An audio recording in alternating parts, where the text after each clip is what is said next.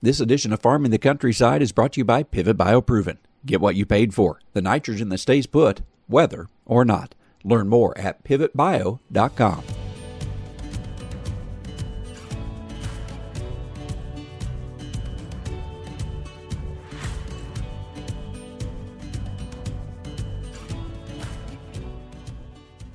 Welcome to Farming the Countryside. I'm Andrew McCrae. On this edition of the show, we go beyond carbon to look at the bigger subject of conservation and stewardship practices that could pay farmers $100 per acre. What is the program and how does it work? It's our topic for this week's Farming the Countryside, brought to you by Pivot BioProven. In 2020, I had a chance to use a new corn nitrogen product firsthand in my fields, Pivot BioProven. Pivot BioProven adheres to the root of the corn plant, creating a mutually beneficial nitrogen-generating partnership that stays strong all the way through harvest. It's the weather-resistant and sustainable way to achieve more predictable, more productive yields than ever before. After successful trial in 2020, I hope you'll follow me on an expanded use of Pivot BioProven in the 2021 growing season. If you're like me and want to make sure your corn has the nitrogen it needs, weather or not, then check out Pivot BioProven. It'll change the way you think about nitrogen. You can learn more at pivotbio.com.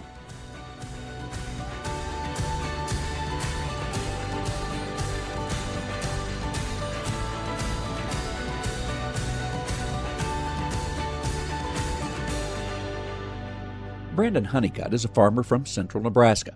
Like a lot of us, he's heard plenty about carbon programs recently, and while there's nothing wrong with those programs, he sees an even bigger picture of how farmers could benefit from implementing a variety of conservation and stewardship practices on their farms. That led him to become a member of the steering committee for something called RIPE, an acronym that stands for Rural Investment to Protect Our Environment. Eliza Wasserman-Drews is director of RIPE. She and Brandon both joined me for a conversation about how climate policy within USDA might afford opportunities for farmers to be compensated for the stewardship practices they already utilize or practices they may begin to implement in the future. Today I have two guests on our show. Brandon Honeycutt is a farmer in central Nebraska, and I'll be visiting with him in just a moment. But first, I'm going to talk with Eliza Wasserman-Drews, who is the director of something called RIPE. We've certainly talked a lot about carbon, conservation, and stewardship on this show in the past, but today's interview gets into some new territory with this thing called RIPE. And so, Eliza, that's where I'm going to begin. Why don't you just simply start by sharing who is and what is RIPE? Sure. We're a coalition of farmers working to advance a federal framework that invests in rural America and mitigates climate change. So we're really committed to farmers earning a fair and profitable return from voluntary conservation practices.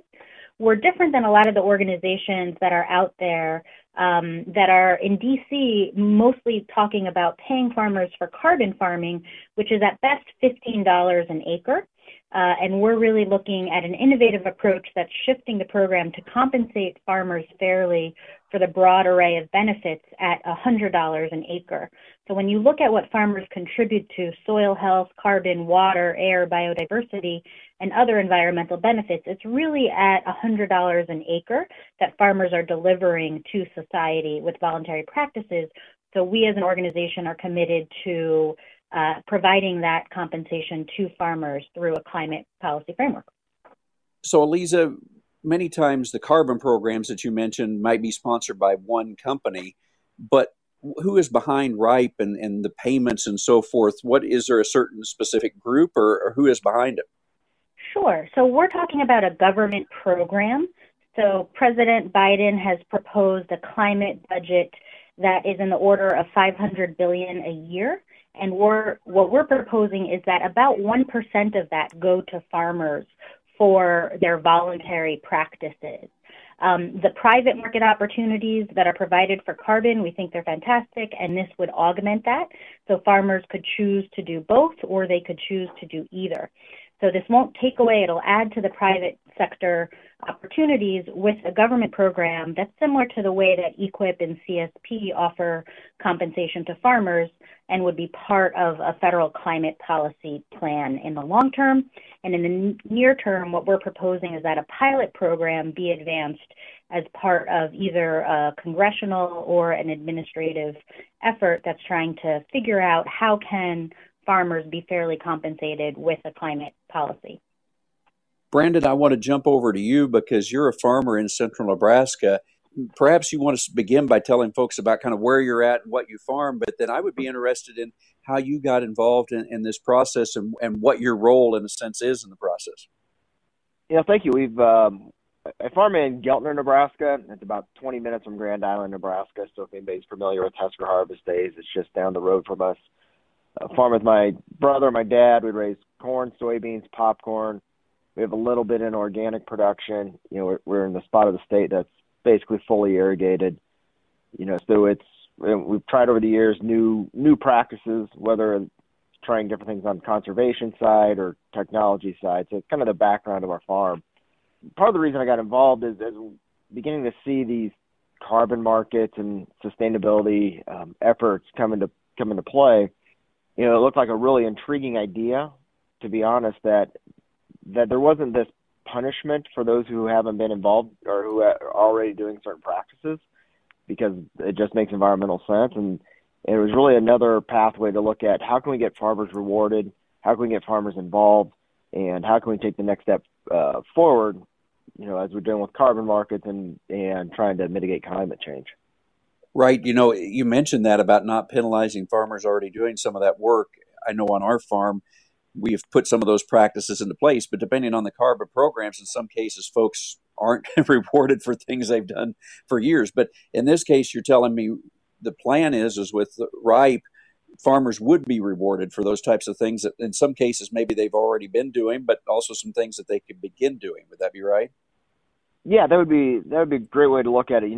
There's not a penalty for those early actors. I've talked to some farmers that are like, well, I'm going to be shut out of some of these carbon programs because we've been doing these things, whether it's to save water, whether it's because it already fits into, they have cattle and they're already using cover crops to graze, and whatever those cases are, and we don't want to see that happen because we want to move everything forward within these markets and for farmers in general, because we want to make sure that everybody can be rewarded for what they've done and what they might do in the future. So, Brandon, you're on the steering committee. What does that then mean? What is your role and other farmers' role? Is it in helping to craft the policy that could then become the program that would actually take shape, or how do you fit into the big picture? This is really a program that has been, I would say it's designed two ways. We have obviously Eliza and her staff working on really diving into those issues that maybe some of us as farmers aren't as aware of or in tune to. And at the same time, it's coming back to the farmers and saying, okay, does this work? What other ideas do you have? Who else are you talking to? And then how can we work with the farmers and get this idea pushed out to other organizations, national organizations, state organizations, and reach out to those who can be a partner with us moving forward. So, Eliza, give me an idea then of, these types of things can be a long process. So eventually, would this be something then that has to be passed by Congress, or what would be the steps that has to be taken, and where are we in that process then? Sure. So we're proposing a pilot program at first that would be something that could be done by Congress or could be done by the administration within the USDA existing programs. We're really looking to engage farmers in this initial conversation to share the idea, get feedback, continue to improve the details, and build interest in it. And then the pilot would help prove the general concept that you can pay farmers $100 an acre without penalizing early actors and getting them the payments up front, all the things that farmers reasonably ask for but have not been provided through other programs or the other types of climate policies that are being talked about, and that we can show that this can work for farmers and it can work for the public with a really great public cost benefit that our white paper that we released shows is a 4-to-1 public benefit, even at that payment rate. And then after the pilot, we would look to the Congress to expand the program with the legislative package that would include a large phase 1 and then a phase 2 of the program. And the phase 2 goal would be that the funds would be available to every farmer and livestock producer for as much of their operation that they would want. And that earlier phase would be, as the funding pool allows, there would probably be some cap for each farmer.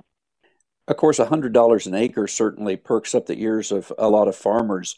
Is that then, would that be stacked? So I do certain practices and it stacks up to $100? Is that how it works? Are we too early into this process to know exactly how payments might even be stacked into a pilot program? We've done the background analysis to show that you only have to do one practice to reach that $100 value. So farmers only have to pick one practice. It could be something like cover crops, which provides $104 worth of value to the public. It could be no-till, which is $100. It could be a manure management plan, which is over $100. Comprehensive manure management is almost $400 per animal unit.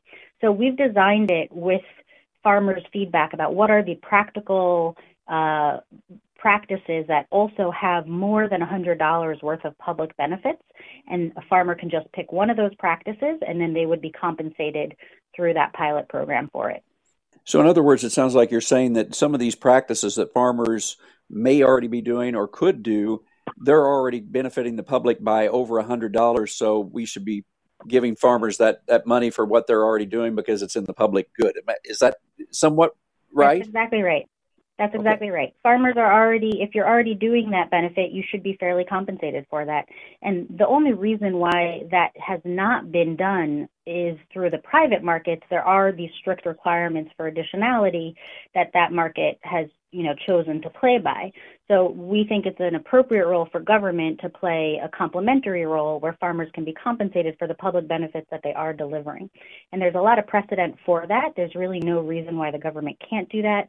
We identify those precedents in our white paper, and we think that if farmers show up and ask for this, there's also a lot of political interest. The polling that's been done by others as well as ourselves shows that there's a tremendous amount of public interest in compensating farmers for their soil, water, and climate benefits that they're providing. So the public is already interested, and is already interested and supportive of this concept. And what we're hearing from policymakers on the Hill from both parties is that they're actually really interested and excited about this too, but they need to hear from farmers and farm groups that it's something that they're interested in. So that's part of the conversation that we're engaging in right now to share this idea with farmers. So, Aliza, the marketplace can sometimes seem a little crowded right now with a lot of those carbon programs out there, but this is something a bit different. So tell me how RIPE fits into the overall picture. Yes, it is a crowded landscape. There's a lot going on, and it's hard to keep track of it. We keep track very closely, and really the universe of ideas in D.C. are still only looking at the carbon compensation. There's no other group out there that's talking about compensating farmers for more than that. We believe carbon plus water, air, and all the other benefits is really the way to go. The other thing that's unique about RIPE is that we have done careful analysis about how climate policy will increase the costs that farmers confront, specifically fertilizer, as well as other fuel and energy-intensive products. That is going to increase farmers' costs. So we've taken a very careful look about what that would be for each commodity across the region, across regions in the country, and made sure that the payments that farmers would be offered would far surpass what the cost of climate policy will do to their inputs, plus will fully cover the full cost of the practice, so that farmers are fully covering the practice costs, the climate policy cost increase on their inputs, and delivering a fair stewardship incentive that can be a profit opportunity for farmers. And that payment price is at $100 per acre. And again, the public is receiving more than $100 an acre in benefits from those practices. So it's a great deal for the public, and it's a great deal for farmers. And there's no other group out there that's really taken an honest approach in our assessment about how climate policy will have those costs bared. So carbon farming is nice, and we're supportive of it, those type of payments, but it's really not going to be enough to cover all of the bills that farmers will confront. So we think that there's a better path forward, and that's what we're focused on. So, Brandon, folks like us have been around conservation type programs and certainly have probably benefited from programs in the past where if we adopted certain programs. So how do you feel that this is different? Certainly the amount of cash per acre, it makes it different. But in your mind, why is this a game changer in how we farm and perhaps being compensated for what we do? Yeah, that's a great question because as I look around the countryside, it doesn't really matter which part of the United States you're in. Farming is generally the same. We may do some things different, but there's always risk involved. And a lot of the times when we utilize other conservation type programs, it's to make a very systematic change. So, like in irrigation, we're using programs to convert from gravity irrigation to pivot irrigation to reduce our water footprint. But as we look at some of these other concepts out here, when you look in the farming world, is that there's a lot of risk, there's a lot of unknowns, and this allows those farmers to say, okay, I can take something I wanted to try and be able to at least give it a go, whether it's cover crops, whether it's no-till, whatever those practices are. And I think that's a big game changer, because we all have to deal with bankers, and they tend to be risk averse. And if you're in a multi-generational farm trying to convince one generation it's a great idea, whether it's the younger generation or the older generation, can become a challenge. And so if we have this ability to say, okay, here's what we're going to do, here's what we're going to pay out, at least you can go out there and try it, and it more than covers from a farmer side, it more than covers some of the costs. Because some of these programs out there, they'll give you a return of, let's just say it's $15 an acre, but if your additionality is adding in cover crops, and that cover crop is $30 an acre, and it takes multi-years to see any other beneficial return off of that, well, it's really hard to get guys convinced to do that, because you're losing theoretically $15 an acre to try something that you don't know necessarily if it'll work or not on your specific operation. What do you get as feedback from farmers? I'm sure there's probably, receptive to, hey, we could get some money to put these practices in, but what's kind of the pros and cons that you're hearing back from farmers as you talk to them about RIPE? I think right now part of the challenge that I've run into is that there's so many things going on right now in the space of carbon markets that it's become really confusing, and almost to the point of where guys are either frustrated and throwing their hands up in the air because it's like, well, that's not going to cover the cost, or it's guys are like, well, like we talked before, I'm doing those practices, so I'm already out of the program. Maybe that doesn't fit into what we're trying to do or what we can accomplish on our farm. And so I think that has become a challenge, is just trying to reframe the conversation to the point of saying, no, this is something that can benefit you. I had a conversation with a gentleman not that long ago that I sent the information about RIPE to, and I think it really intrigued him, because he was one of those that, like, I'm doing all these other things already because it just makes sense on our farm. Good, these other carbon markets or other sustainability programs, but what good do they do for me? And it was one of them that the gentleman who really thinks things through and is one that I think long term would be the type that would really benefit and look at a program like this. Lisa, you alluded earlier on about, as you think about Congress and about politically, that you need, of course, bipartisan support. But in today's age, it seems like that's been hard to come by. So how do you get the bipartisan support behind that? I think you mentioned that you believe it's there. So how does that support happen to make this ultimately happen? We've been having really promising conversations with senior members of Congress in both parties, in both chambers, folks who serve on the Ag Committee in particular, and they're really excited and interested in this approach. And what they're telling us is that they want to hear from farmers, and if farmers and their representatives are interested in this path, they are too. They understand that there are tremendous benefits that farmers deliver to water, air, soil, but the policy proposals that have been brought to them so far are controlled by climate hawks, the folks that I consider people who have kept their blinders on to only looking at climate from one way and not thinking about the broader benefits. So there's a really tremendous opportunity for farmers to take the lead and say, hey, we can, be interested in this type of bipartisan play if you're going to be fairly compensating us for the value that we're providing. And to your point, and supporting Brandon's notion about farmer interest, we did commission a poll of farmers through the Trust and Food Division of Farm Journal that polled farmers around the country and found that 78% of farmers prefer that payments be provided for these stacked environmental benefits rather than just a carbon alone payment. So there's a real significant grassroots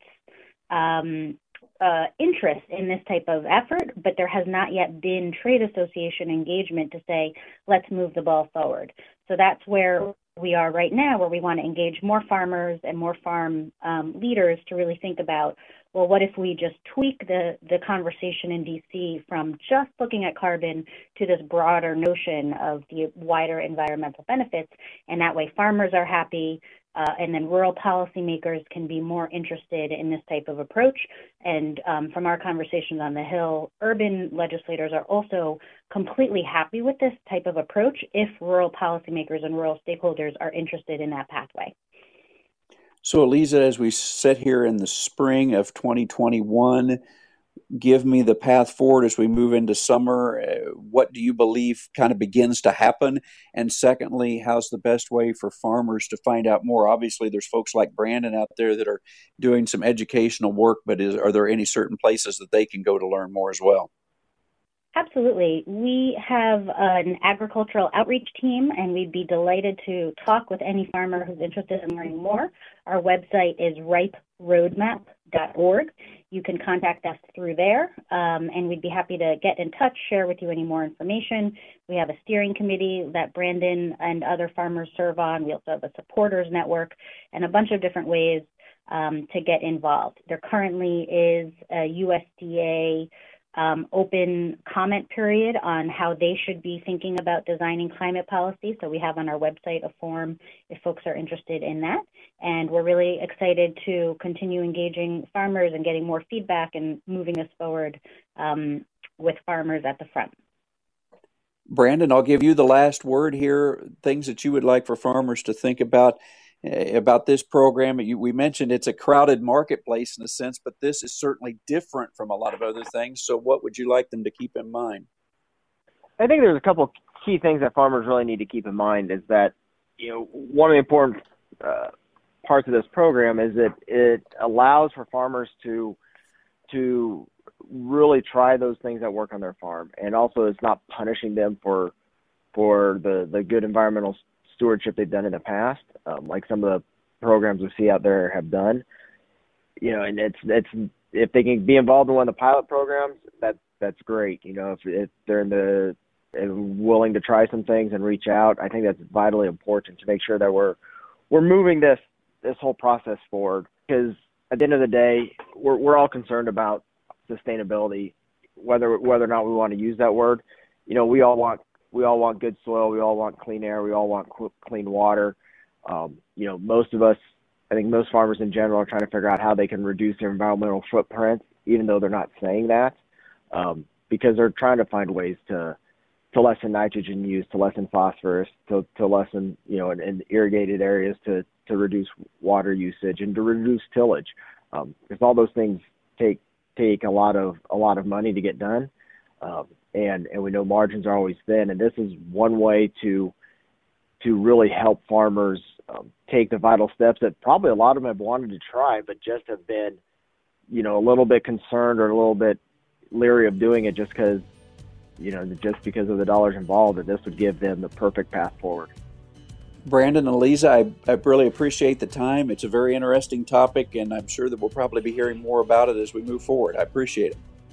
Thank you so much. Yes, thank you very much. If you missed that website, it's riperoadmap.com. That's riperoadmap.com. You'll find more information about how farmers can interact with the group, and there will probably be some names of farmers on their steering committee. No doubt, this will be a topic that could have a big impact on farmers and how and what they implement for stewardship practices on their farms. Well, so far this spring, we're still waiting to plant the first of our crop. I made a drive all the way from northwest Missouri to Nashville this past week and saw very few fields that have been planted. A little field work was being done in Kentucky, but I saw plenty of water-soaked fields too. The corn crop was 4% planted nationally at the beginning of the week. No doubt that will change in a hurry once we get a few drier and warmer days in some spots. As always, thanks for listening. Be sure to follow Farming the Countryside on Facebook, as well as our daily American Countryside broadcasts. I'll catch you next time on Farming the Countryside.